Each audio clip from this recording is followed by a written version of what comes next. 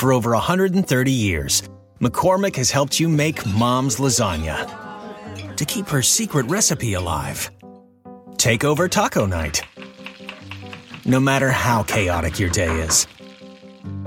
Conquer the bake sale, even if you get to it last minute. And craft the perfect Sunday brunch when it's not even Sunday. Because with McCormick by your side, it's gonna be great.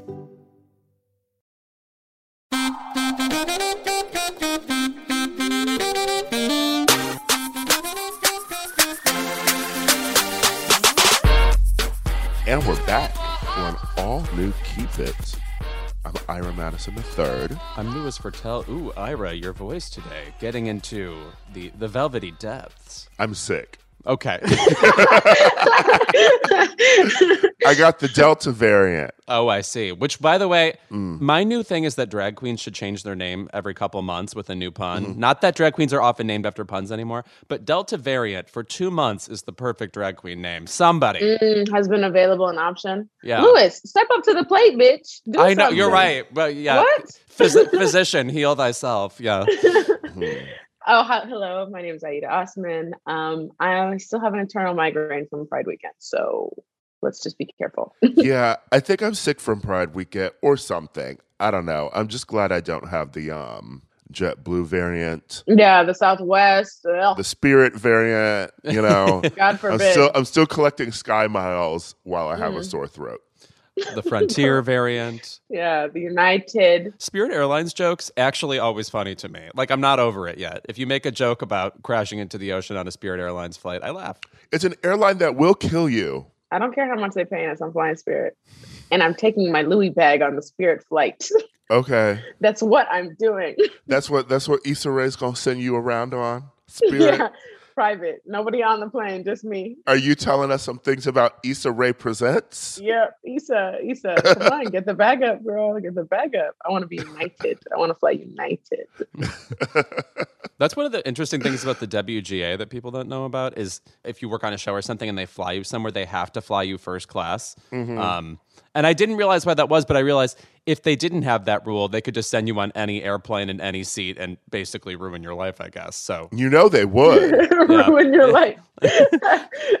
I am very happy to be going back to in-person writing rooms because I want to point out that the pandemic got a lot of people really fucked up with how they don't do basic tenets of like what a job should be anymore. Exactly. This is going to be some WGA complaining. Should have saved it for Keep It. But you know how you get like lunch at work? right. And an endless supply of LaCroix. When the pandemic happened, absolutely gone. Oh, yeah. Oh, my lunch situation flew off the rails. I was sitting at home. Yeah. I was like Templeton and Charlotte's Web, just like piling a No. table of food into my mouth. Yeah. Or there'd be like water for you to drink. I feel like that's a thing too with like even not just WGA and writers' rooms, like people who work in offices, right? You know, access to certain like coffee or water or things during the day, right? That are the basic sort of comforts that are provided in an office that, you know, once people aren't there anymore, the whole thing of not having people in offices anymore is a way to just not treat your employees like you care about them. Yeah. And also at this point, I need like an addendum to my vision insurance. Like I need help. I need eye appointments. I've had to be on the screen for a year and a half now. Things are fading. Things are fading very quickly for me. Vision insurance is always the most confusing to me in the world, to be honest, because it's always attached to your health insurance, but I feel like I could never find it. They didn't give you guys a lunch stipend at all? No, I didn't get no lunch stipend. Oh, I forgot to ask. Maybe I should have worked for a black woman. See, there we are. Begged. I have no contacts or glasses or anything yet, and that's actually kind of terrifying. I know one day my vision will fail me, and I am utterly illiterate when it comes to what to do about your eyes. So just to let you know, there's a lingering fear, even if you don't have vision problems, that you will have vision problems. You'll be flipping through trivia books, unable to read them. Oh, yeah. No, that'll be like the climactic scene in the like Oscar doc about me. Yeah. Benedict Cumberbatch, like going through Trivial Pursuit cards crying. You'll be blind on Jeopardy. That was me flattering myself by choosing Benedict Cumberbatch, but anyway. Yeah. I don't think there's another option, Yeah. Louis. I think that's the one for you. Oh, well, thank you. Yeah. No. Lucas Hedges, maybe. Yeah. Mm-hmm. Stomping around New York in them boots. Oh, yeah. Did we discuss that? He's with No. Tommy Dorfman, and they were outfitted. I mean, Lucas Hedges' outfit was very Coyote, somehow uglier. I mean, there we go. We gave him too much power. I adored that boat, but they looked like they were running from the mob and ducked into a wasteland and picked up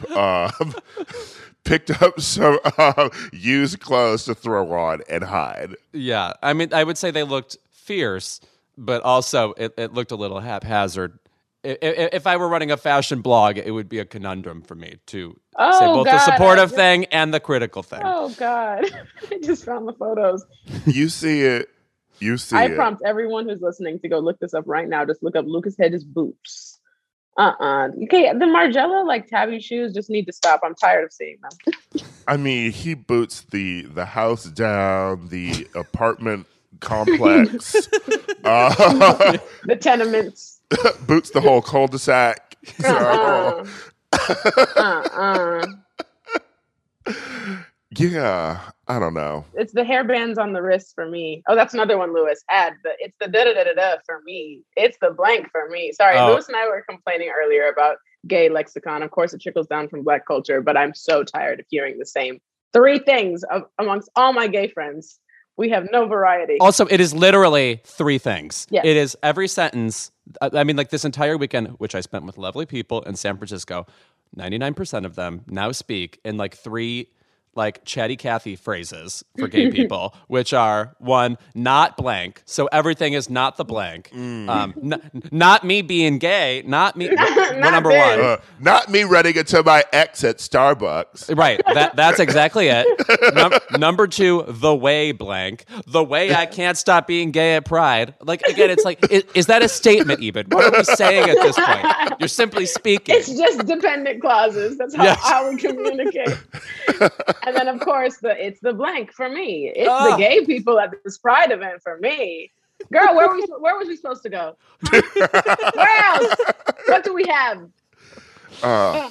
And by the way, it's infectious. It like worms into your brain too. I don't think I ended up saying it, but God knows, like I had the like dry heave impulse to say them a few times, and I try not to speak in cliches. And by that I mean I still do my own other cliches, but I don't have room to adopt any others. I think also as writers and people who are, familiar with the evolution of language and like creating different pieces of language with ourselves, those things maybe hit us harder because I have used those phrases before, obviously, as a Black person, as a gay person. But there comes a point where you are like, even if you're texting it out, right? And you're like, why am I still using this? Yeah. Exactly. Or it just feels weird. Exactly. It feels the taste of it feels weird in your mouth. So you start using something else.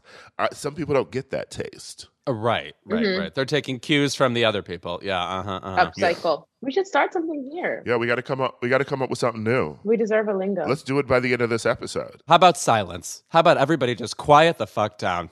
A gay quietude just needs to lull over the crowd. Well, this isn't an ASMR podcast, so we're gonna come up with some gay slang before the episode's over. Drum on this microphone. Yeah. Shut up, everybody. Also, I don't think I'm sick. I think I just let the heat on in my room, and that's why my throat is dry. Who can say? Anyway, we're going to talk about Britney this week. Mm-hmm. Free her. We're going to talk about the BET Awards. Free us. There is no more complex topic in my mind than Queen Latifah. We'll get into it. Ooh, juicy. And we will be joined by a real icon, Nico Annan from P-Valley, and a recent guest hosting gig on Legendary. In which he's fabulous, so. Yes, and did not get drawn and quartered on the show like Tiffany Haddish did. Drawn and quartered, underrated phrase. Thank you for that. It's up there with tarred and feathered, so thank you for reminding me. All right, we'll be right back.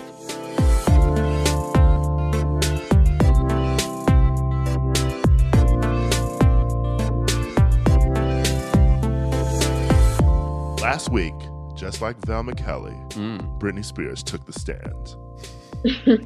She spoke on her own behalf with more passion than she has ever been able to in her 12 years under her father's legal conservatorship, as she pleaded her case for her independence. And I just want to say, for everybody in Britney Spears' family who is not her current boyfriend, it's on site. Even Jamie? So, even Jamie Lynn, okay? We go get into her. Okay. We go get into Zoe 101. Okay. Okay? Okay. Because Zoe 101 has lost her damn mind.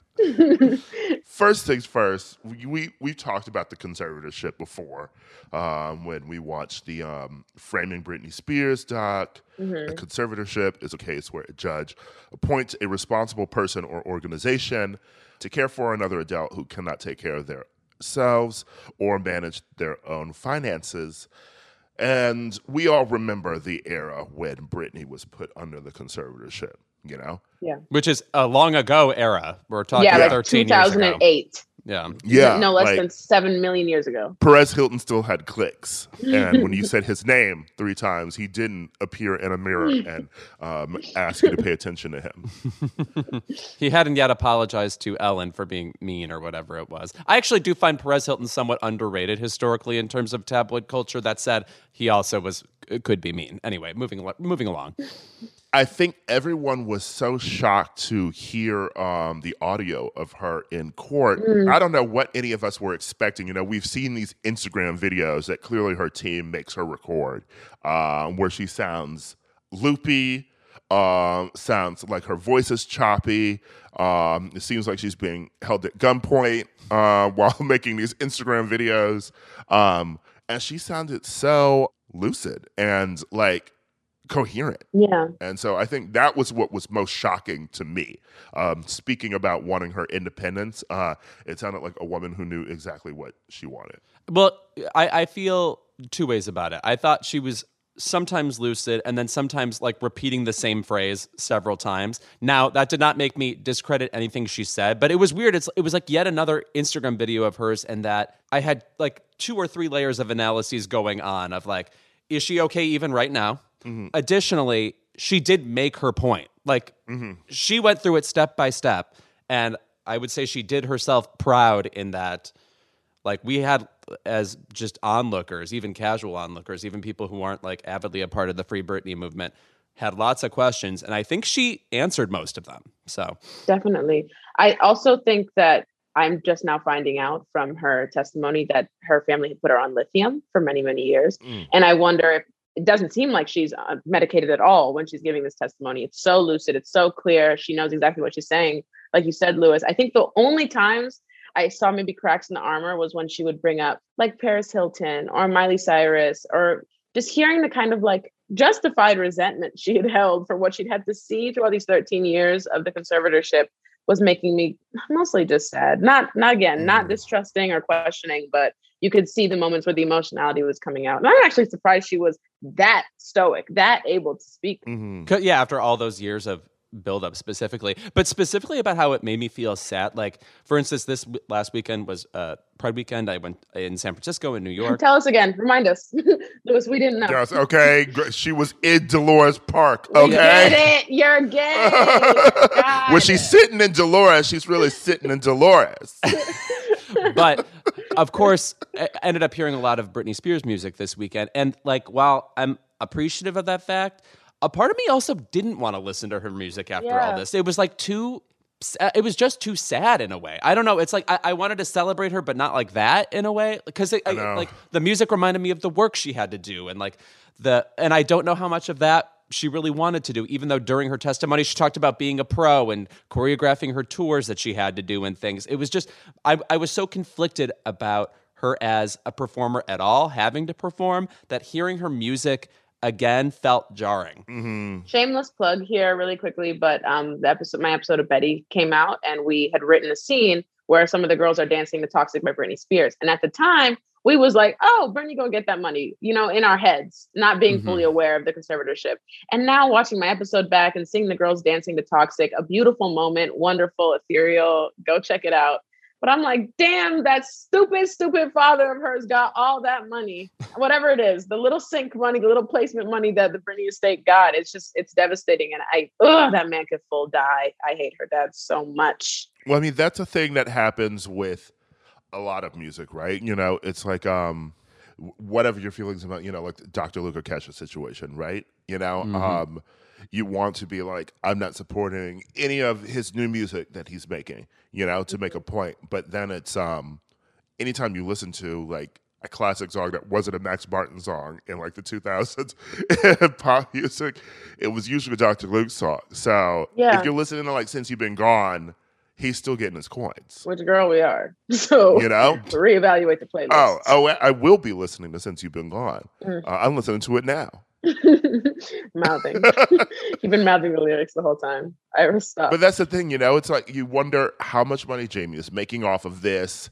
It's like Blackout, her seminal album, the one the fans keep coming back to and saying is perfect, even though In the Zone and Femme Fatale made some points. Blackout is the one that specifically, like, there's always the jokes that, like, did she even know what was going on when she was recording this, right? And I'm like, she probably didn't. Yeah. And that's technically before the conservatorship when she recorded that album? Yeah, that was the era that led to the conservatorship. Got it. Right. Because I know she's recorded 3 albums technically under the conservatorship, and that is not one of them. So. Britney Jean is all Jamie's fault. Clearly. Teaming her up with will.i.am. Come on. Oh, no, wait, excuse me. Are we talking about Scream and Shout? Because I've already defended that show on this air, and I will do it again. No, Scream and Shout is good, but because of the success of Scream and Shout, the entire album, Britney Jean, was then produced by will.i.am, and it is better than you remember, but it is a mess. Does that have Perfume on it? It does. Perfume and Alien. Perfume, the vocals to me sounded like maybe they were recorded backwards first and then played back forwards. I do kind of like that song. Also, I think, of course, the whole thing is painful to hear. The whole story is painful. I think hearing Britney talk about the fact that her children were kept from her, she wasn't allowed to remove her IUD, which, what in the Dr. Kevorkian, what in the Frankenstein's monster, like that's medieval Victorian practices. It's just evil. It's so evil. And Did she not tack that onto the end of her testimony too? It was like this third act. What? Like really unbelievable. Well, the thing about you even mentioning like Miley or Paris, and then like me even talking about will.i.am, right, producing an album with her. Yeah. I think what's really interesting about this is at a certain point within the conservatorship, once Britney sort of moved to like the Vegas show, it sort of became a given that she was just sort of like, oh, she's spending time with her family, like she is out of the like regular being a celebrity life, you know. And now you sort of get that wasn't really of her own accord and prerogative. Carry on. And you get that from people like Christina Aguilera making a statement about, you know, how she supports Britney, and about how like no woman should ever have her independence or rights taken away from her like this. And it's so many of Britney's contemporaries, people she probably was friends with prior to this, have had no contact with her for like over a decade. Yeah. At least, you know? She's had no contact with other people who know what she's going through. When she was even talking about how she can't even have contact with the friends she's made in AA, it reminds you that like this woman has no contact with anyone in the outside world. Like she's fucking Princess Peach. Yeah, it's a miracle that she's able to, like with the clips we've seen of her mothering her children and doing an amazing job at it. Like it's a miracle. She's such a strong person to be able to have the wherewithal to like keep going on. And the reason I say fuck Jamie Lynn, speak on it, because she given a little statement being like, you know, I don't want to be accused of anything. You know, like this conservatorship, you know, has like nothing to do with me, doesn't affect me. You know, I don't care. Britney, you know, like wants to run out to the jungle or something, have like 1,000 kids. I'm like, you sound flip about a situation that has paid you. I didn't get the tone. Yeah. Like, I'm sorry, nobody is living off of Zoe 101 checks, okay? Yeah, but you know what? We have to consider that if Britney's gone through that level of abuse, I can't even imagine what the younger sister has gone through as well. Maybe it's a quieter abuse. But for the first headline article I read to be like, Jamie Lynn speaks out about the conservatorship and she says, not that I owe the public anything. Like, to preface it with that, I know something is wrong. Like, you are not of the right mental, you're not there. You're not fully there. So yeah, I mean, listen, I would love, Zoe to enroll into Zoe 201, find out what's really going on. don't let Miranda Cosgrove hear you talking like this, okay? Because this is what she, not taking her whole steez. Listen, I would never go against my queen, Miss Cosgrove, because the new iCarly is actually it. Ugh, it is. It's very funny. Lacey Mosley is hilarious on it as usual. Also, I've been a Miranda Cosgrove, like, low-key, like, stand for a minute. She's got some bops. Sparks fly? Yes, they do. Yes, Sparks Fly. Also, Face of Love, this song that she made off this, like, EP that Dancing Crazy was initially on, like, is not on Spotify, but it's on Apple Music. It's it. And she made the song Sayonara with Greg Kurstin from The Bird and the Bee, one of my favorite fucking music producers. He's worked with Kelly Clarkson, Pig, everybody. He's the one who did mostly all of Nick Jonas's Spaceman album, which is why it's so good. So, cult classic, yeah. Isn't it crazy that Nick Jonas will one day pass away and he'll be at the gates of heaven and somebody will almost welcome him in and then they will say, oh, wait, it says here you rhymed jealous with hellish. Straight to the underworld. Straight to the underworld, bitch. Wow. First of all, he fixed it by doing a cover of the whole song with a full black gospel choir, okay? That's where he rectified. That's where he fixed it. That's repenting, Louis. I want him being escorted out of heaven as Tinashe is going into heaven, and she's like, Nick J, and he's like, Tinashe. As Lil Nas X ascends, yes, right. Yeah, and Priyanka gives him an insulin shot. Oh wait, if we're talking about guiding lights in terms of conscience and reason, we must turn to Justin Timberlake, who sanctify him, Louis. Yes. He went on a long tweet spree in the way that Christina Aguilera did. Also, obviously, all three of these people are former Mickey Mouse Club members. And he said things he should say, like no woman should ever be restricted from making decisions about her own body.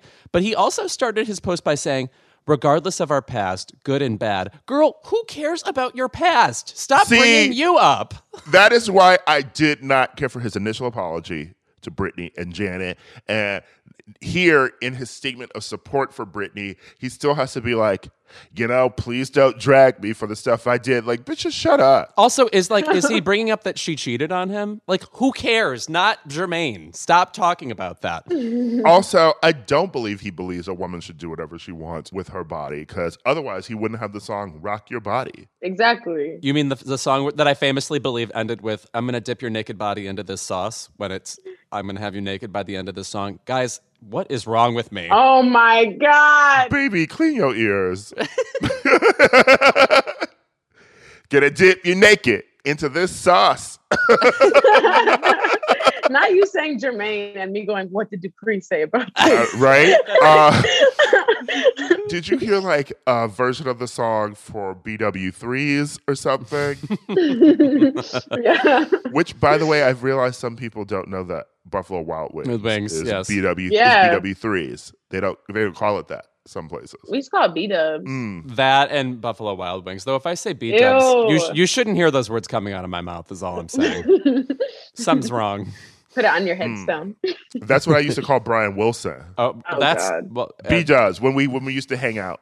You know. And I always think, wouldn't it be nice? You know what? Most importantly, what did K-Fed say? K-Fed, I don't know, girl. The most important opinion on this whole thing. The singer of Popo's Out.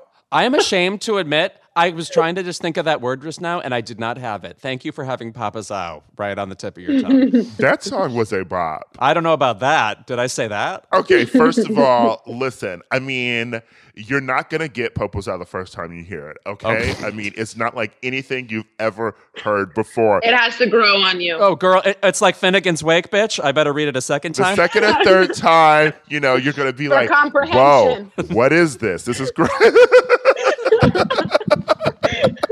My mic has fully fallen over. Like you just sent me into a state I should not have been in. Okay. I think I've admitted on this podcast before that I've seen Kevin Federline live. I'm sure you have. I'm sure you loved it. You pre-ordered tickets. During the Popo's Out era, he did a concert at the House of Blues in Chicago. There was a while where any white man with a fitted hat and a long shirt could not escape the Kevin Federline comparison at all. Bubba Sparks still running from it. Yeah. He's not running from nothing.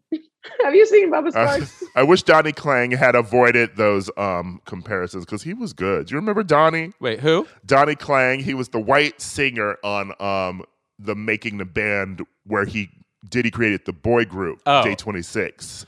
No, I don't remember that, but naturally you do. Thank you for that. Yes, I still listen to his album. Okay. He did what needed to be done. I don't understand, Diddy. What is Day 26? Not even an equinox date. What is the thing? Why? I don't know. Day 26 was the people in Making the Band 4 after Danny D. Kane was made. And they only got one album. So maybe they got two. But I sing Showstopper every day. So of course. Prominence was achieved. Yeah. Anyway, should we wrap up this Britney situation? Of course, now the next step is it feels like this is going to progress in some sort of ugly way where we're going to be hearing from the other side about her. And I'm like bracing for that in a way. But no, I'll tell you how it's going to end, Lewis. I've already bought my ticket with a few other freedom fighters. Okay. And we will be storming the mansion. Oh, got it. I wasn't going to storm the. I feel like there's two types of Americans: the Americans who would storm the Capitol, and the Americans who would storm Britney Spears' mansion. Yeah, actually, maybe there's some overlap. It's you and Britney against the music. Mm-hmm. Yeah, against her father. Right. Yeah. Excuse me. I'm actually never mind. Let me not say this because Ira, your name is literally Ira the Third. But I was about to say I don't trust anyone who names their child their name. Well, to be fair, but daughters. There's something creepy about it. I don't trust my mother. She's a Scorpio. Oh. Yeah, she's a demon. I'm kidding. I love her. This is where Ira admits he's been in conservatorship for the past 15 years. I've been in my own conservatorship. I am my own conservator. Pulitzer Prize winning play. I am my own conservator. Yes. So the way you're giving Sylvia Plath, that's another one. That's the fourth one I'm adding to this. Oh, it's yes. giving Sylvia Plath. The girl saw Legendary once, and now all the time they're like, it's giving. It's not giving what it's supposed to give, okay? What? It's giving going to the store. You could just say, oh, you went to the store. Right. If you can just replace the beginning of the sentence with I, do it. All right. Well, we're back. Nico Anand joins us.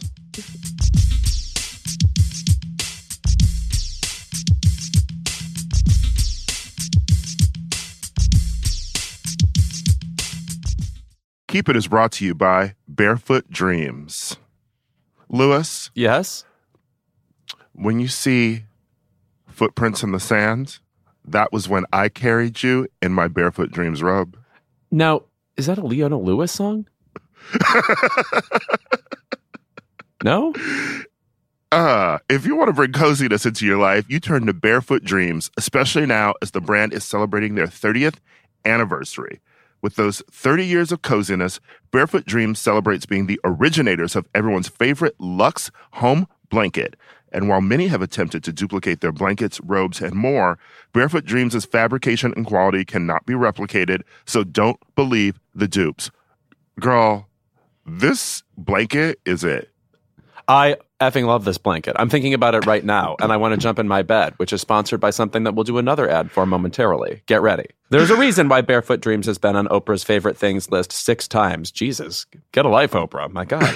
Dressing head to toe in Barefoot Dreams is the key to comfort, as their collection of ultra-soft robes, loungewear, and accessories are made with premium materials. Their products make the perfect gifts, too.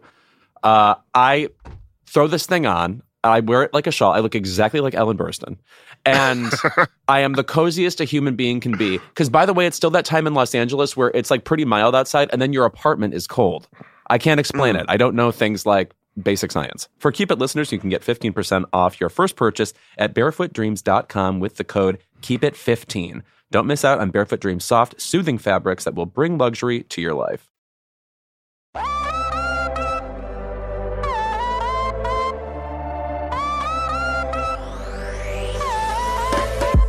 Our guest today is an actor, dancer, and choreographer. Triple threat. You may know him as Uncle Clifford on Stars as P-Valley, and he is also a guest judge on season 2 of Legendary on HBO Max. Please welcome Nico Anand. Okay. Hello. What's going on? What's going on? We have to start with Legendary because I enjoy watching it. And if I were tasked with just joining the panel and like having to be authoritative in that situation, I would be incredibly intimidated. Was that like altogether a fun experience, or did you go in like nervous at all? I mean, it was altogether fun, for real, because I love the show. You know, I'm here for the culture, and I've been in quarantine for over a year, and I ain't hit a ball in a long ass time. So, so that was its own experience. And in terms of like, I guess being intimidated by the show, there was so much that I didn't know what to expect because, you know, there was a different producing team from season 2 than it was from the first season. First season they had filmed over on the East Coast, and second season they had moved to the West Coast. There was no audience. So it was really kind of different. But I'm going to tell you, though, the judges really like welcomed me. You know, Naomi and I have become very good friends. You know, Megan and I, we do it together and do our thing. You know, she actually had me in her, and myself and Brandy from P-Valley in her music video for movie. So like, it's been a lot of like lasting relationships that have come from Legendary. So I'm with it. You know, I'm so with it. But it was a lot of fun. It was really cool to just see the creativity, and I feel like the financial backing, you know, we could say producing, you know, that is behind like all the different houses and their ideas that they had for the different balls. So that was really cool, you know. So who doesn't like having resources, you know? Yeah. I would say we had Naomi on this show, and talk about somebody you definitely want a lasting relationship with. I mean, she was like dynamite immediately, so I'm very jealous of you. Yeah. And she's a good cook too. You know, she had me over. She had me over to the house. What'd she make? She made some barbecue chicken. She threw it on the grill. Her and her man, you know, had us over, you know, for the grill, and had some good old potato salad. We had some plantain and banana pudding. It was a big cacophony of all the things that you don't want to really have, you know, when you're watching your waist. But it was it was great dinner, and that turned into a late night recap, and you know, and the cocktails and things. So, you know, we had a good time. Well, so on the panel, you seemed very comfortable, just like being yourself. I mean, you always seem larger than life in anything you do. But really, on this panel, it was truly like you stepped in, and it was like it was your show. It's like, so what is your history in going to balls? You know what? I am not actually a big ball goer. Actually, I was on a live last week with Trace Lissette, and we were talking, and Naomi came on there too, because it was all about, for me, like Esquilita. Back in the day, back in New York, you know, I remember Esquilita. You was at Esco's? Yeah, I lived in New York. I moved there in 2007. Esco was still there. Okay, cool. It was a big old mess and just everything. It was all the things for the good drinks and the good shows, the drag shows, and it was all of that. But my history mainly and my comfortability kind of came from, I guess, like the dance world and being able to, you know, really give critiques and seeing themes and lines, you know. So I guess my work as a choreographer kind of, it seasoned the tone of it for me, more so than actually going to the balls. Okay. Did you find the teams receptive to your criticism? Did you end up fearing any of the teams based on their reactions? No. Everyone in all the houses were actually really cool. It was actually kind of great to have the interaction that we had. I think also everybody was just so hungry because of the quarantine and the distance, you know. So I felt like people, even like other shows that I had done in the quarantine, it was like you have this mask on and you have a shield on top of that, but you could still feel people like pushing past that to actually kind of connect with another human, especially someone that was not in their household, you know, or someone that they were around, you know. So everyone's very receptive to the vibes, it was a good time. I love that. And I want to get now to P-Valley, because we have had Katori on the show as well. I adore Katori. Yeah. I'm friends with Ian, who works on the show with Cool. her. Yeah. And so, it's been truly one of the best shows that I've seen in the past few years, let alone one of the best shows to come out of quarantine. Okay. And I just want to ask you about your relationship with Katori, going from, I know you were in the stage show playing the same character, and then you moved to the television show. So what was that like? Did you re-auditioned? I did, Katori had me go through the fire. But, I didn't think that was a bad thing. In a lot of ways, with a show like P-Valley, and a show that kind of like really highlights marginalized communities, it could go really well or it could go really left, And I think that the audition process for me, it was more so how I felt. And like, she never told me this, but how I felt was, let me have this opportunity to show people this is Uncle Clifford. A lot of times I feel like, especially in the LGBTQ plus community, there are certain limitations and ideas on, this is what quote unquote gay is. This is what lesbianism looks like. This is what a bisexual person, how they would act or dress. And something that even actually, a sidebar, when I was on Snowfall, John Singleton had said to me, he said, Nico, when I was looking for this role, to cast this role, he said, I was looking for a light skin, and in his terms, he said, a pretty Ricky brother. Meaning, like a light skin, a little twink, in the culture, we call him a twink, someone 5'8" and, under. And he said, when I walked in the room, he was like, oh, you look like you could beat my ass. You look like you the real deal, and I actually appreciated that, because he saw some truth, and I felt like the same thing also with P-Valley, because originally, Real Talk, the artistic director, when we did the stage play, he told me at the end of the run, he was like, I really didn't see someone who looked like you as Uncle Clifford, and so I really felt that it was a great opportunity. One, I wanted to exercise the acting chops, and let's transfer from the stage to the screen, and how is that going to be and feel as an actor? So it was a rehearsal for me. That's how I look at auditions anyway. It's my time to just show you how I work. If you like it, you like it. If you don't, you don't. Some people feeling like they want some beef. Some people feeling like they want a little pescatarian life going on today. So it's just however you feeling, So it was a great time. We had a good time in the audition room, and they threw all the balls at me and was like, well, try this. And well, what about this? And who do you think this is? So it was that. Something I love about what you said about playing Uncle Clifford is that the word you used was limitless. And my question about that is, are there things you've gotten to do that you're surprised you've gotten to do, or directions you've gotten to take that, weren't what you expected? That's a great question. I love that, because no one has actually made this come to my mind in all this time. So you're good. You're very good. You're very good. Stone pros over here. Yeah, real detectives. Yeah. I'll tell you, before we started shooting season 1, I was in Katori's office, and we were going over some tone things. You have like tone meetings with your showrunner, like, this is where we're going, this is what we're thinking about. And I was talking about the check cashing scene when Uncle Clifford goes to the check cashing. And we were talking about the look.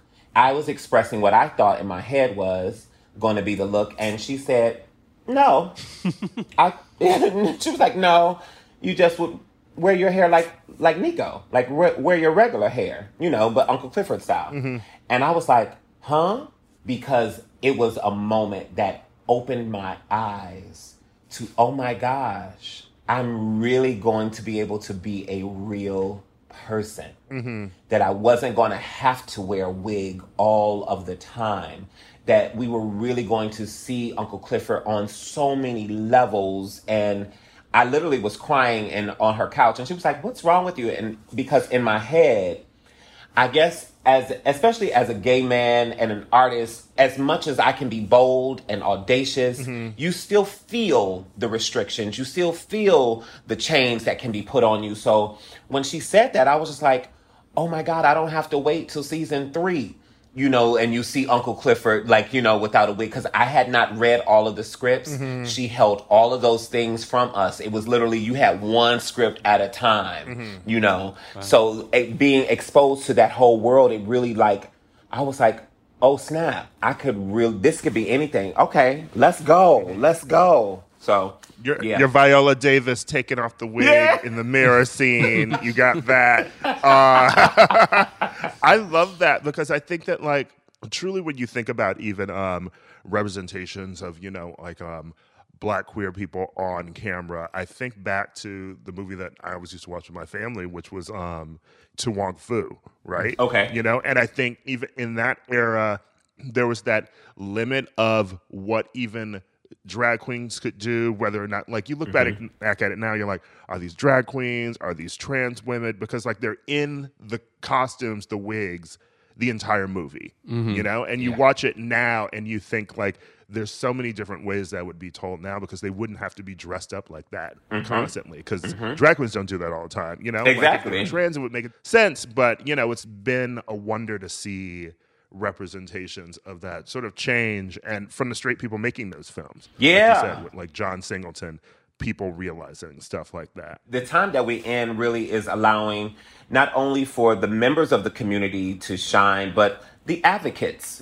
for the community to really also shine and open doors, create space for others, whether that's the writers, other directors, we've had trans women that have directed episodes, that are in the writer's room, people from all different walks and experiences. Yes, come on, the sun is beaming in all of a sudden.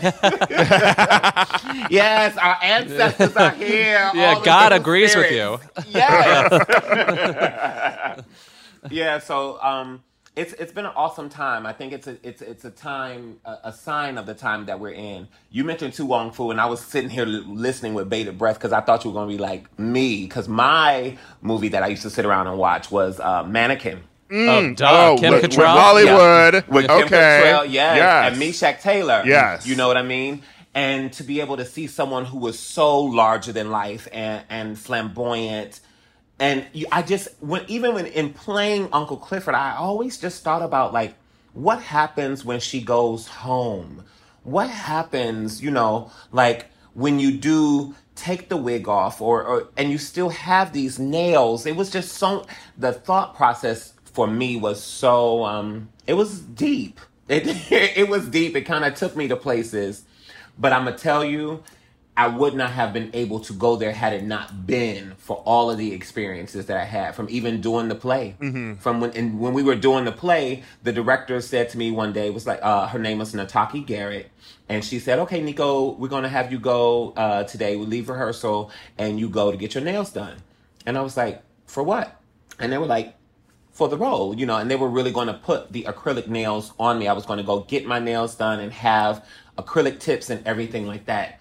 Now, on stage, it's one thing, but for me, we were in Minnesota. I had never lived in Minnesota before. We're doing regional theater next to the Guthrie Theater, but I don't live here. I have to get on the subway. I have to walk in these neighborhoods. They don't know me. For me, they were thinking about the show. I was thinking about my life. I was thinking about who I was going to have to fight, how many times I was going to have to argue, what and when I was going to have to hide my hands just getting on the subway. And that right there took me to what Uncle Clifford really lives on a daily basis. That took me to what non-binary people, in however they care to express the things that could go on in their minds. So that gave me an extra layer of sauce and meat to me, that has been in the performance as well. So I'm grateful. It definitely shows, by the way. So congrats to you on carrying that with you. Yes. I mean, and now you got me thinking about a Mannequin remake. Give you the Meshach character. Who's playing the Kim Cattrall role though? Who do you want to be opposite? Why did Anika Noni Rose just come to my mind?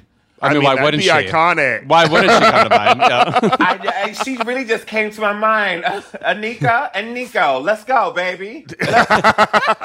Right on the marquee. Yeah. By the way, I think we're due for a Meshack Taylor reappraisal, just period. I don't know if I've heard the definitive queer telling of what designing women has meant, just period. You know, we need Come that on. too. Yeah. Yes. Ooh, that was a good Southern Belle drama too. And all this Jean Smart come up we're having, we got to have another designing woman look back. Have y'all seen her on a Mayor of Easttown? Yes. Oh, I'm a human being with a beating heart, aren't I? Yeah.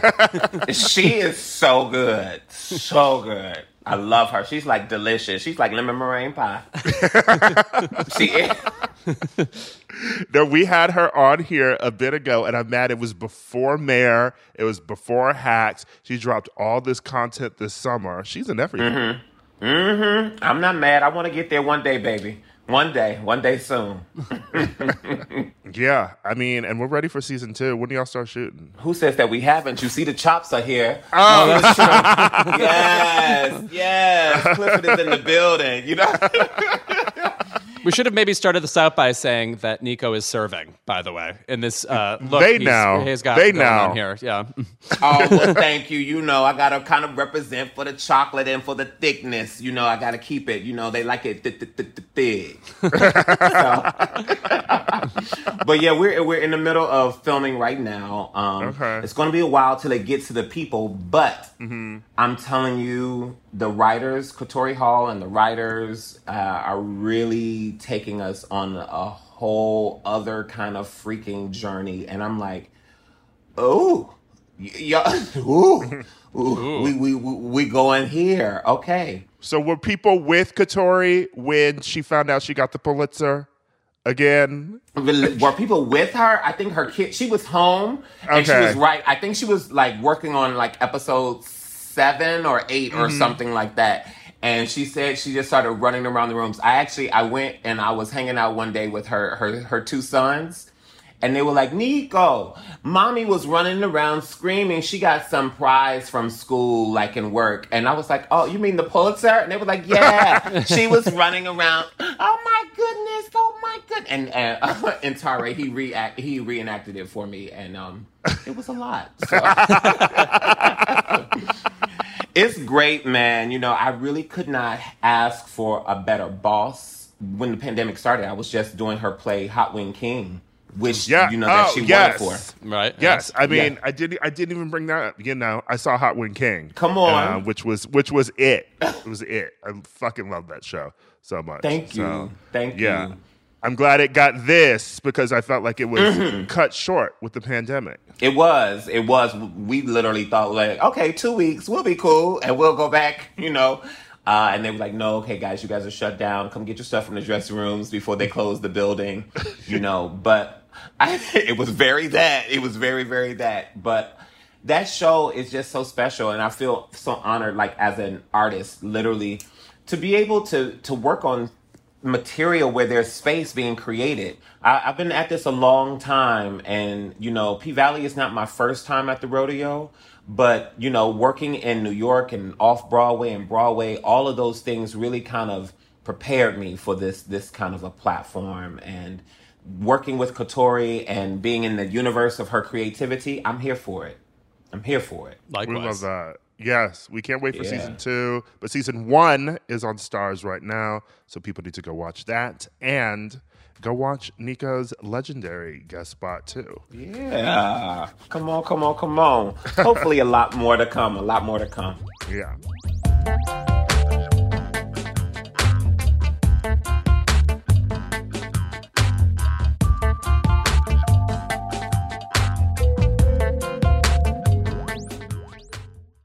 Wayfair's biggest sale of the year is here. It's Way Day.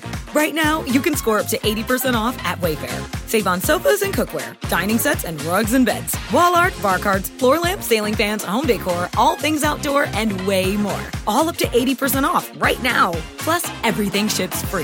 And flash deals are launching all Way Day long. Don't miss Wayfair's biggest sale of the year. Shop Way Day right now through May 6th at wayfair.com. Wayfair, every style, every home.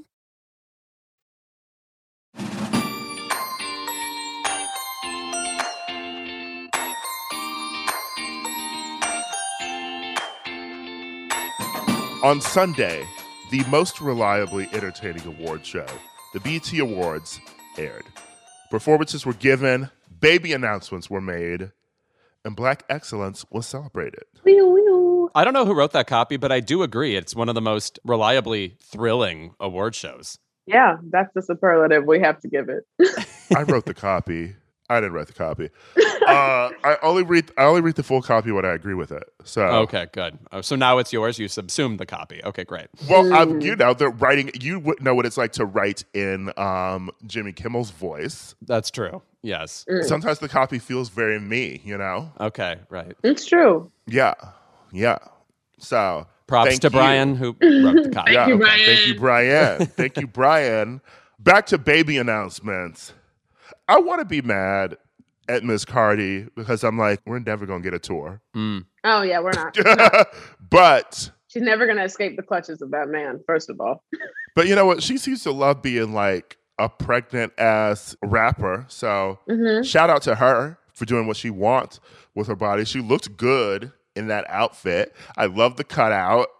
At first I was like, what the fuck are you wearing, girl? And then I was like, oh, she's pregnant. And then I was like, okay, this looks good. She's the Ali Wong of the rap world, which is a moniker she's never going to ever receive ever again. I'm just saying here. I feel a type of way about her choosing to be a professional hype man for Amigos. Yeah. You're like, as if Takeoff doesn't exist. Yeah, and because, listen, and I love the song Type Shit.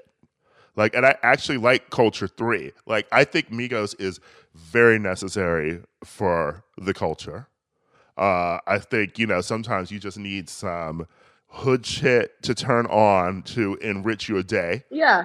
I love a new Migos album, but do I need to see them performing live? No. I do not.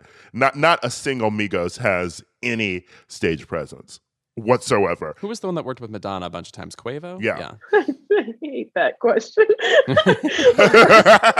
Oh, she's been on my mind this weekend too because she performed at the Boom Boom Room in New York, which was a quizzical situation. She did 2 songs. I'm sorry, this is not BET oriented. And every gay who scammed access to the Boom Boom Room showed up in their ASOS and Shein outfits. You leave them alone. My God, fast fashion is accessible to some people. It's all they have. No, it's like most gay people right now dress like a kickball team on the moon. That's what they dress like. Shiny shirt tucked into shorts. Yeah. Big pants. Yeah. Yeah. Anyway, the BET Awards. The theme was Year of the Black Woman, which, sure. Okay. I was talking about this with our friend Gus once.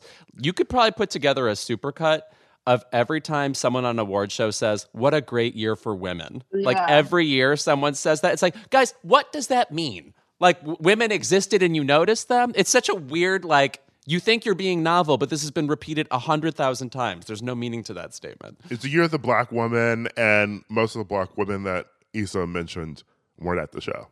So Z-Way was at home. So was Amber Ruffin. I will appreciate, though, that the ceremony really seemed like the first award show that was back to normal. Yes. Yeah. People were just sitting down. There was even an audience of like that crowd that's usually around performances next to the stage. So, and it was so refreshing because I remember BET Awards was like one of the first awards that we were like, oh, shucks, this time last year. We have to be inside for this. So it felt, it feels like we're pulling out. It feels like we're pulling out. But they turned it out last year. And I'm like, totally. Did they learn much did people learn much from last year? A precedent was set. It's my whole thing with, a lot of the digital performances that we were getting during COVID was I thought it was going to invite people to step it up a bit more, right? Meanwhile, my girl, I love her down. That performance of Thought Shit, I was like, what are we doing here? Yeah. Megan had the best performance of COVID last year. Like at the beginning of COVID. That concert was amazing. And then this is what we get. Yeah. It's also kind of a minor bop to me.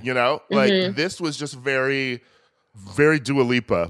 I learned this choreography in 45 minutes, which is what Dua said when her recent video came out. And I was like, girl, we know. We see it. If we're talking about Dua Lipography, we got to talk about Lil Nas X. I mean, I say this affectionately to the man because one, he is a supermodel, and two, takes every award show performance as a time for a stunt, in a Britney kissing Madonna sort of way. Yeah. Which I appreciate.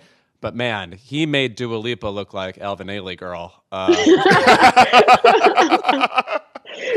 Yeah, listen, I love the black excellence, the black gay excellence, and I want to support, and I love the kiss at the end, mostly because I like a stunt like that at the BET Awards, and I also like that more so than even the Britney and Madonna and Christina kiss. Remember, she was there. Yes, right. She was there, even though the cameras didn't show her kissing Madonna. That one has more of a statement to make than like just salaciousness for salaciousness' sake, Definitely. But my first question was... Don't act like it wasn't a lesbian turning point, okay? It turned us all out. It helped. Oh, okay. Go listen to some Tattoo or whatever. I don't know. But I want to say that I do not get the theme, first of all.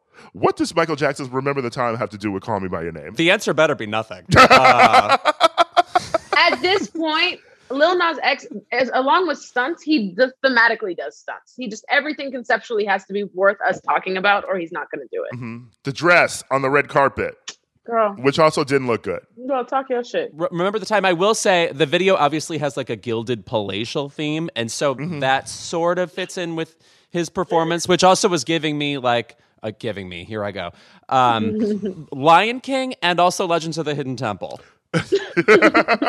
1994 was represented, yes.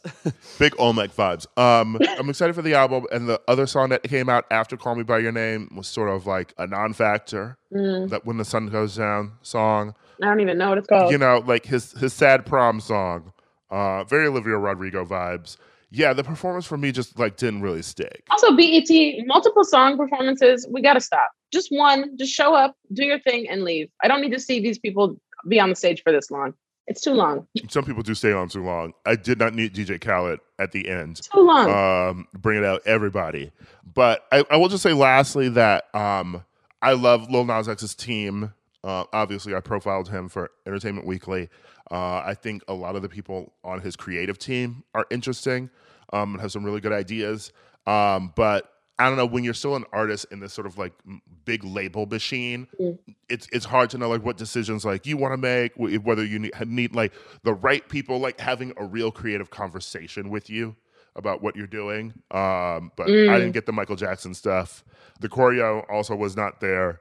I like the kiss at the end, but at the end of the day, that's the reason to rewatch it, right? But nothing else about the performance is anything that I put on YouTube to rewatch, That kiss. I might have to keep it to be his personal security guard at this point, because he is fully kissing men at the BET Awards, and I know it's some homophobic uncles screaming at the screen. Like, it does. Oh, absolutely. I know he's doing a lot for the culture. He is. I have to give Lil Nas that. It's amazing, but I'm worried about him. I absolutely love it. But, I like at the end of the day, you also need something around the stunts, because years after the stunts, we got to remember the content. You're right. Oh, Tyler is back. We have to talk about Tyler's lumberjack performance. Tyler, the Creator, was maybe my favorite performance of the night. He's already been brought to this station, this echelon, but I would really put him as like our modern Pharrell. Like, he gives us so much. He gave us an amazing Pharrell song on the album, Juggernaut. I know. I think he and Pharrell produced most of this project, right? As you guys know, it's everywhere. You can't escape it. But Call Me If You Get Lost is Tyler's most recent album drop. Amazing. So many great artists on it. I think conceptually it's not fully there the way like Igor is or Flower Boy, but I think that's the point. And that is why I enjoy it so much. It's kind of just a mishmash of the things he's been thinking about the past quarantine. Wonderful project. Yeah, loved him. Also enjoyed the City Girls. Percolator. Yeah, they lip synced the hell out of that performance, but it was a lot of fun. It really did. It was a lot of fun. I love them. What about the philosophical question of the night? Did Queen Latifah come out? She's never said explicitly. She just be like, right. Yeah, I got a girl and a kid. Happy Pride. Bye. I really enjoyed that. She did mention Ebony. She did mention her child with Ebony. It's that Jodie Foster Golden Globe speech thing where she is acknowledging her same-sex partner, but you would only know who that is if you've kept up with the speculation otherwise, which other people have done on her behalf. This conversation about did she come out or not, I'm sorry, I don't mean to be 2007 Out magazine, but I know, right? it is just like, you could just say it. You could just say it. I don't know. Yeah, no, but I feel like also at first I was like, well, so many young queer women could look to her and feel empowered, but we don't need that. We're not checking for Queen Latifah to be like, yes, I'm gay. And now I'm like, oh, I can comfortably be gay on the podcast. I just have to say that for me, I need it because right now I just feel like she's telling me to keep living single. And I don't know whether I can live with a partner. I think she's lying. Oh my God. That's the thread you're taking us down? Okay. If you told me before, oh, we're getting like a medley tribute to Queen Latifah, I'm like, oh, have we seen that like at 7 different award shows secretly? But we haven't. I feel like the best songs in her catalog, you weirdly don't hear a lot anymore. So it was nice to revisit some of those. Because also, Queen Latifah's this interesting person where I feel like when she came on the scene, she was the most interesting. And ever since then, she's sort of, as she's become more mainstream and gotten acting projects, sort of become this like, I don't know about bland person, but less ferocious. And so I like reflecting on that era. I recently visited her at 89 album, All Hail the Queen, which is sort of like house inspired. And that's like an album I was digging into. And I'm like, I don't know. It seems like an album that more people who are into like house music and like late 80s, early 90s hip hop, like you'd hear it on more playlists. So revisit that album. It's very good. But yeah, I'd say that like, I don't know, a lot of our hip hop stars from that era really were a part of driving, like a counterculture to white mainstream culture. And then at a certain point became part of mainstream culture themselves. Like LL Cool J or something. Yeah, LL Cool J, even Ice Cube, The thing with Queen Latifah is that she was never giving us like, I'm this crazy wild character. I'm going to be like a Missy Elliott or I'm like Khalees. Like she was always just, hey, I'm gay. I got big shoulders and I be rapping unity. And we love that. We love that for her. But then she went on to like, Being in Just Right and Last Holiday and these movies where I'm like, these are kind of just Black Lifetime films that I'm interested in because of the cast, but they weren't very good. Don't come for Last Holiday. I'm coming for it, girl. Don't say Last Holiday wasn't very good. What was the point of that? Why do they pair Queen Latifah with a bald nigga every time? Huh? Why? What about her screams that? Who wouldn't want to be paired with LL Cool J's lips? Baby, take the Kango off. I'm hot. Okay, I'm hot, and I need to be cooled down by James. I need LL, and that stands for lick. Yes! She is an Oscar nominee, too. Would anybody in that part get nominated for an Oscar? I'm just saying. Now you coming from Matron Mama Morton? Y'all some haters today. It's on my mind. More proof. I'm going to add this to my geometric proof of Queen Latifah being gay. That movie. Okay, we got Chicago. We got her performance in Hairspray where she plays Motormouth Maybelle where she's just a bachelorette the whole time. We should have known she was gay. She's wearing a caftan. It's so gay. Her partner was civil rights in Hairspray. That's right. She was married to Justice. I know where I've been, and it's in some pussy. So, jeez, help her, help Aida. Yo, I'm off this. I'm zooted off this cold brew. Yo, every morning it's gonna be this. It's gonna be this. Well, when we're back, keep it.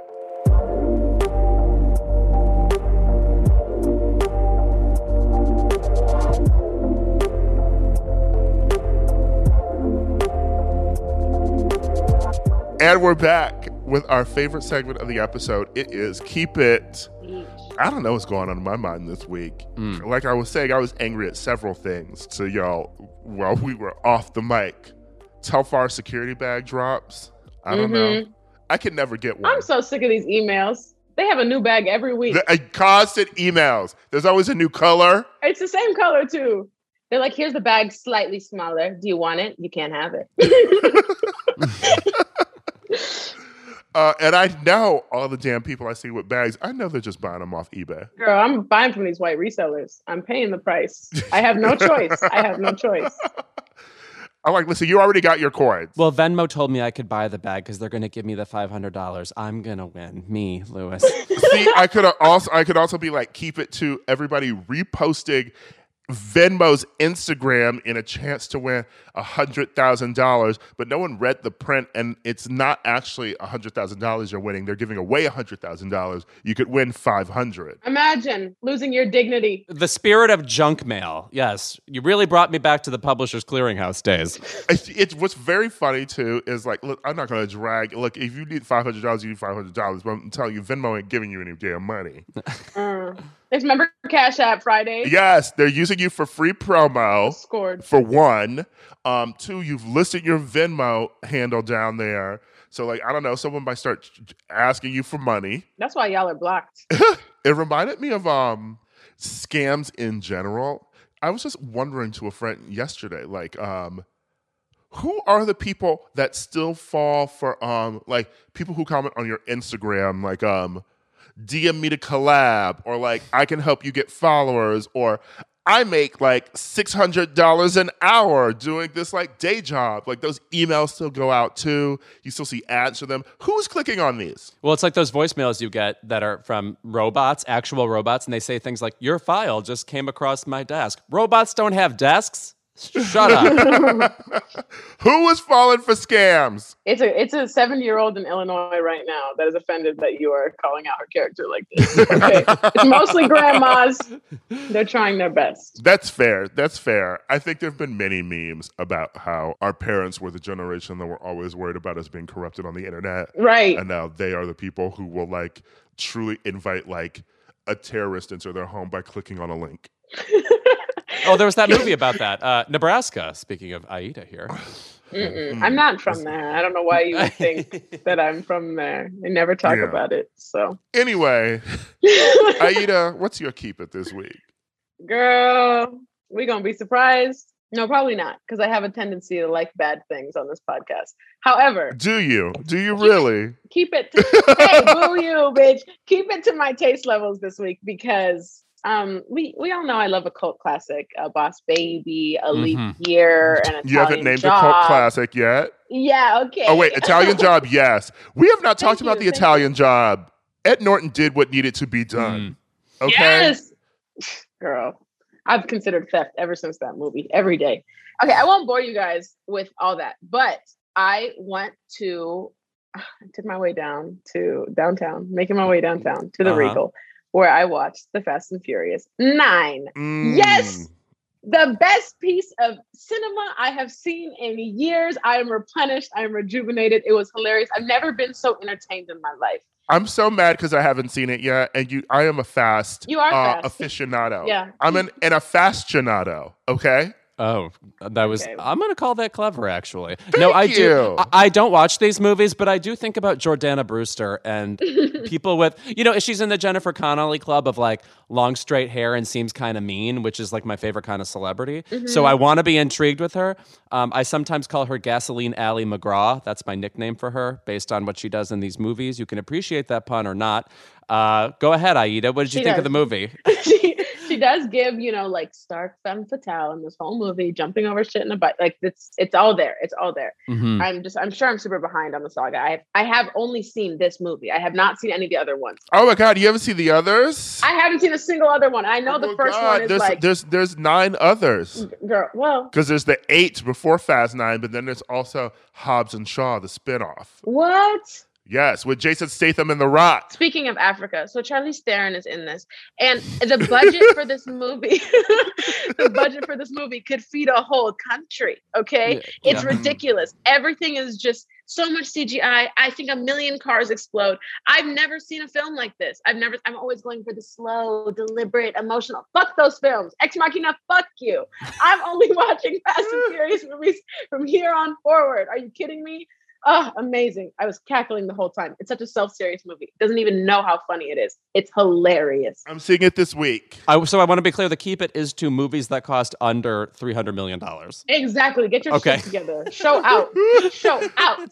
I'm seeing it this week because I really missed being able to go and see a movie that you're looking forward to in like the middle of the day. Yeah. And that's a name. Seeing a movie at like 11 a.m. used to be my jush. Your what? My jush. Girl, is this gay stuff or is this? That's gay stuff. Yeah. Add it to the list. I've never heard this one. That's like Jasmine Masters. always says her Jush. But as in like ZHUZH or whatever it's spelled like. JUSH. Oh, never mind. It's like a rendition of my jam, my shit, Yeah. my thing, Yeah, my Jush. my prerogative. Gotcha. Helen Mirren's in this, right? In it, she is. And she's like driving a Lambo, etc. Okay. Yeah. Her Oscar win is one I think about the most because that's the best actress here. Quickly, it's Penelope Cruz in Volver, Meryl Streep in The Devil Wears Prada, Kate Winslet in Little Children, and Judi Dench in Philomena. What a year. Anyway. Helen Mirren's in it. She is, whipping a vehicle with a stolen necklace on her way to a white party, an all-white party, and just calm, doing like Dale Earnhardt Jr. type tricks. Just frown on her face, her beautiful, beautiful face. She looks amazing. She always does. People don't actually know that when Nicki Minaj raced with China, Helen Mirren was also in the race. Okay. Yeah. She came in like 4th or 5th. Yeah. Yeah. She was in the white Lamborghini Real? just to race with China and to lose to China. Okay. Barely placed. Anyway, Lewis, what's your keep? Yeah. My keep it is to people clapping back at Courtney Love for getting a little rankled that Olivia Rodrigo in the album art for her new concert film Sour Prom uses this photo where she's holding a bouquet of flowers and crying, and Courtney Love put her album cover from Live Through This, the very famous whole album, next to it and said #twinning, and then on Facebook added that it was rude how close the copy was. Guys, Olivia Rodrigo did copy it. I'm sorry, it reminds me exactly of that album cover. And people calling Courtney Love rude, what is she supposed to say? I'm so pleased you stole this from me. That would be very weird of Courtney Love, would it not? Who, by the way, is one of the most legendarily, I was about to say petty, I'll say funny in a mean way about other artists in history. Look up her comments about literally one of my favorite celebrities who exists, Alanis Morissette from the mid-90s. The girl could not get Alanis Morissette out of her mouth for a time. If you picked up a Spin magazine, you were reading about Courtney Love being mad at somebody. You just know if you ran into her at like Chateau Marmont or something and sat down with her at the right time, she will go through the Rolodex of artists she's ever met and why they pissed her off. That's just the nature of her. So I think people should just accept that the album cover is a little bit of a steal. I accept it. But I will also say that people are constantly inspired by other people, and I get calling it out. But I will also say that two things are true at once. Courtney was being rude as hell. Because this girl is 18. Courtney Love is damn near 60. What? I loved the twinning comment, and I loved when Olivia Rodrigo commented, "Oh my God, Courtney Love, I love you so much." I thought the first response was funny when she was like, "Thank you, my favorite florist is in Edinburgh," or whatever. I'm like, okay, that's funny. And then she's like, "I'm expecting a note. I'm not writing you no damn note." Bitch, what? Don't tell me to write you a note, Courtney Love. Children don't know handwriting anymore. Stop asking for that. Yeah. Also, I would posit that maybe she was also copying Jawbreaker. Oh. All right. Fine. All right. A movie I don't need to see again. Didn't love it. I just think the sad girl at prom mascara running on your face is not that original of an idea for Courtney Love to be like, I own the rights to this. And I don't think Olivia Rodrigo is the one who did her creative design for that project. So there's just so many things. I'm sure it went up. Olivia had to Google Courtney Love. I'm sure. I'm very sure of it. She's 18. There's no way she understood what was going on. I'm sure she's listened to some Courtney Love. Maybe for reference tracks for her project. Well, yes, absolutely. Maybe. You know she likes Celebrity Skin. Come on. I was about to say, it reminds me of Jennifer's Body, the movie, which is in fact named after a Courtney Love song. There's the credit. Yeah. It's a bit sort of like when FK Twigs called out Lil Nas X team for, the copying her video, Call Me By Your Name, and then we got a cute little interaction between them. But yeah, listen, the young stars are they have teams who are doing things, and that's how it happens. It's a little too close for me. I'm a little rankled. Yeah, you got to steal from dead people. That's what it is. Exactly. Okay? Bob Fosse is not going to be like dragging Beyonce. Right. For doing Rich Man's Frug in the Get Me Vadi video. Okay. By the way, I still don't feel it is common knowledge that a lot of Michael Jackson's style and dance moves are perhaps lifted from Bob Fosse performing in the Little Prince movie. When you watch, literally the moonwalk is in it. It's so interesting. A lot of people, I don't think people know. Look up the Little Prince movie. You won't believe what you see. I'm not looking up the Little Prince movie, Louis. Ira, Stuck on your own planet, just like the Little Prince.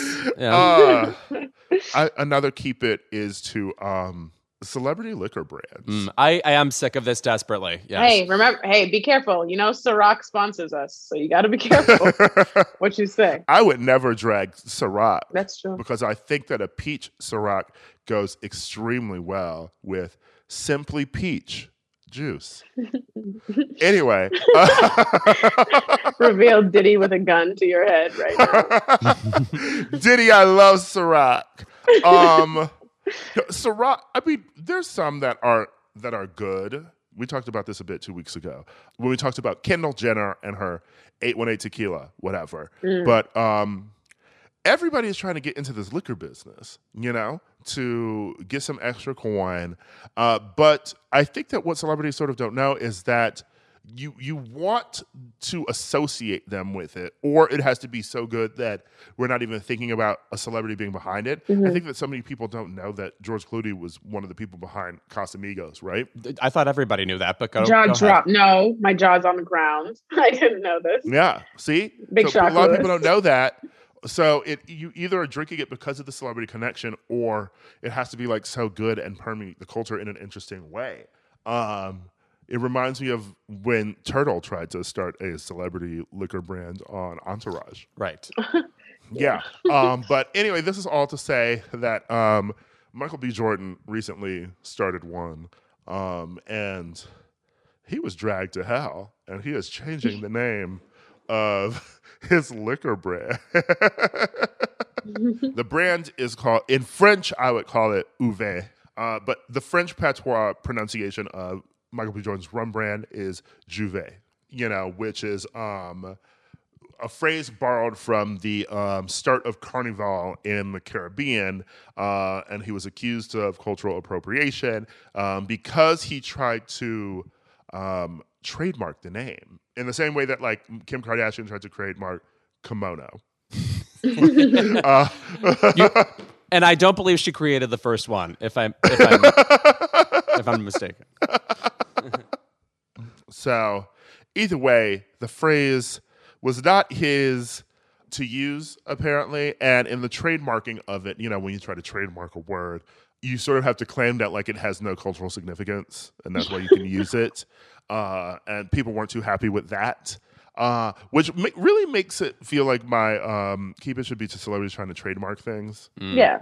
Don't you have enough? Because you remember when Kylie Jenner tried to trademark the name Kylie, and Kylie Minogue was like, absolutely not.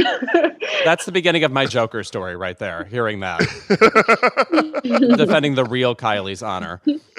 And other Kylies. Remember the model Kylie Bax? There are other Kylies out there. Mm-hmm. The only reason this story came to my attention anyway is because Nicki Minaj posted about it. Of course she did. Miss Yes. Harajuku Barbie herself. Miss Chopsticks in the hair. That one? Okay. That's Miss King Kong to you. Chun-Li. Chun-Li.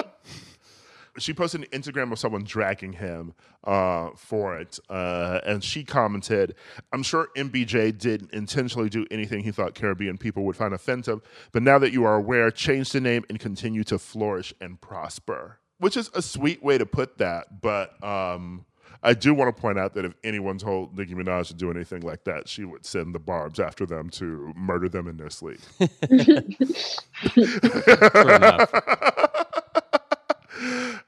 And you know what? That is called, you know, being a three-dimensional character. Yeah. It's her world. This is the year of the black woman. We can be complex. Exactly. We could be complex. I was not saying me as in, like, I can be one Black of them. woman, Louis. Oh, it's me, yeah. Are you that girl? I Tell actually me you're am. that girl. That girl. Tell me you're that girl.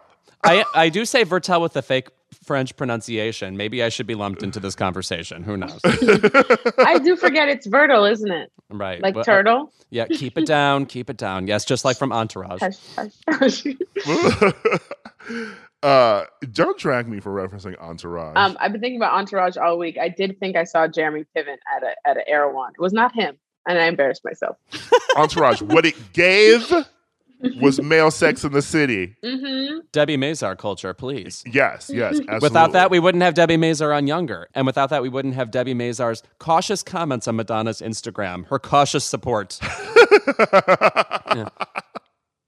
I do constantly wish that I was at Erewhon more because I feel like Phineas is always there. Oh, is he? Wait, of Phineas and Billie Eilish fame? Yeah, like he's always like... No, Ferb and Ferb fame.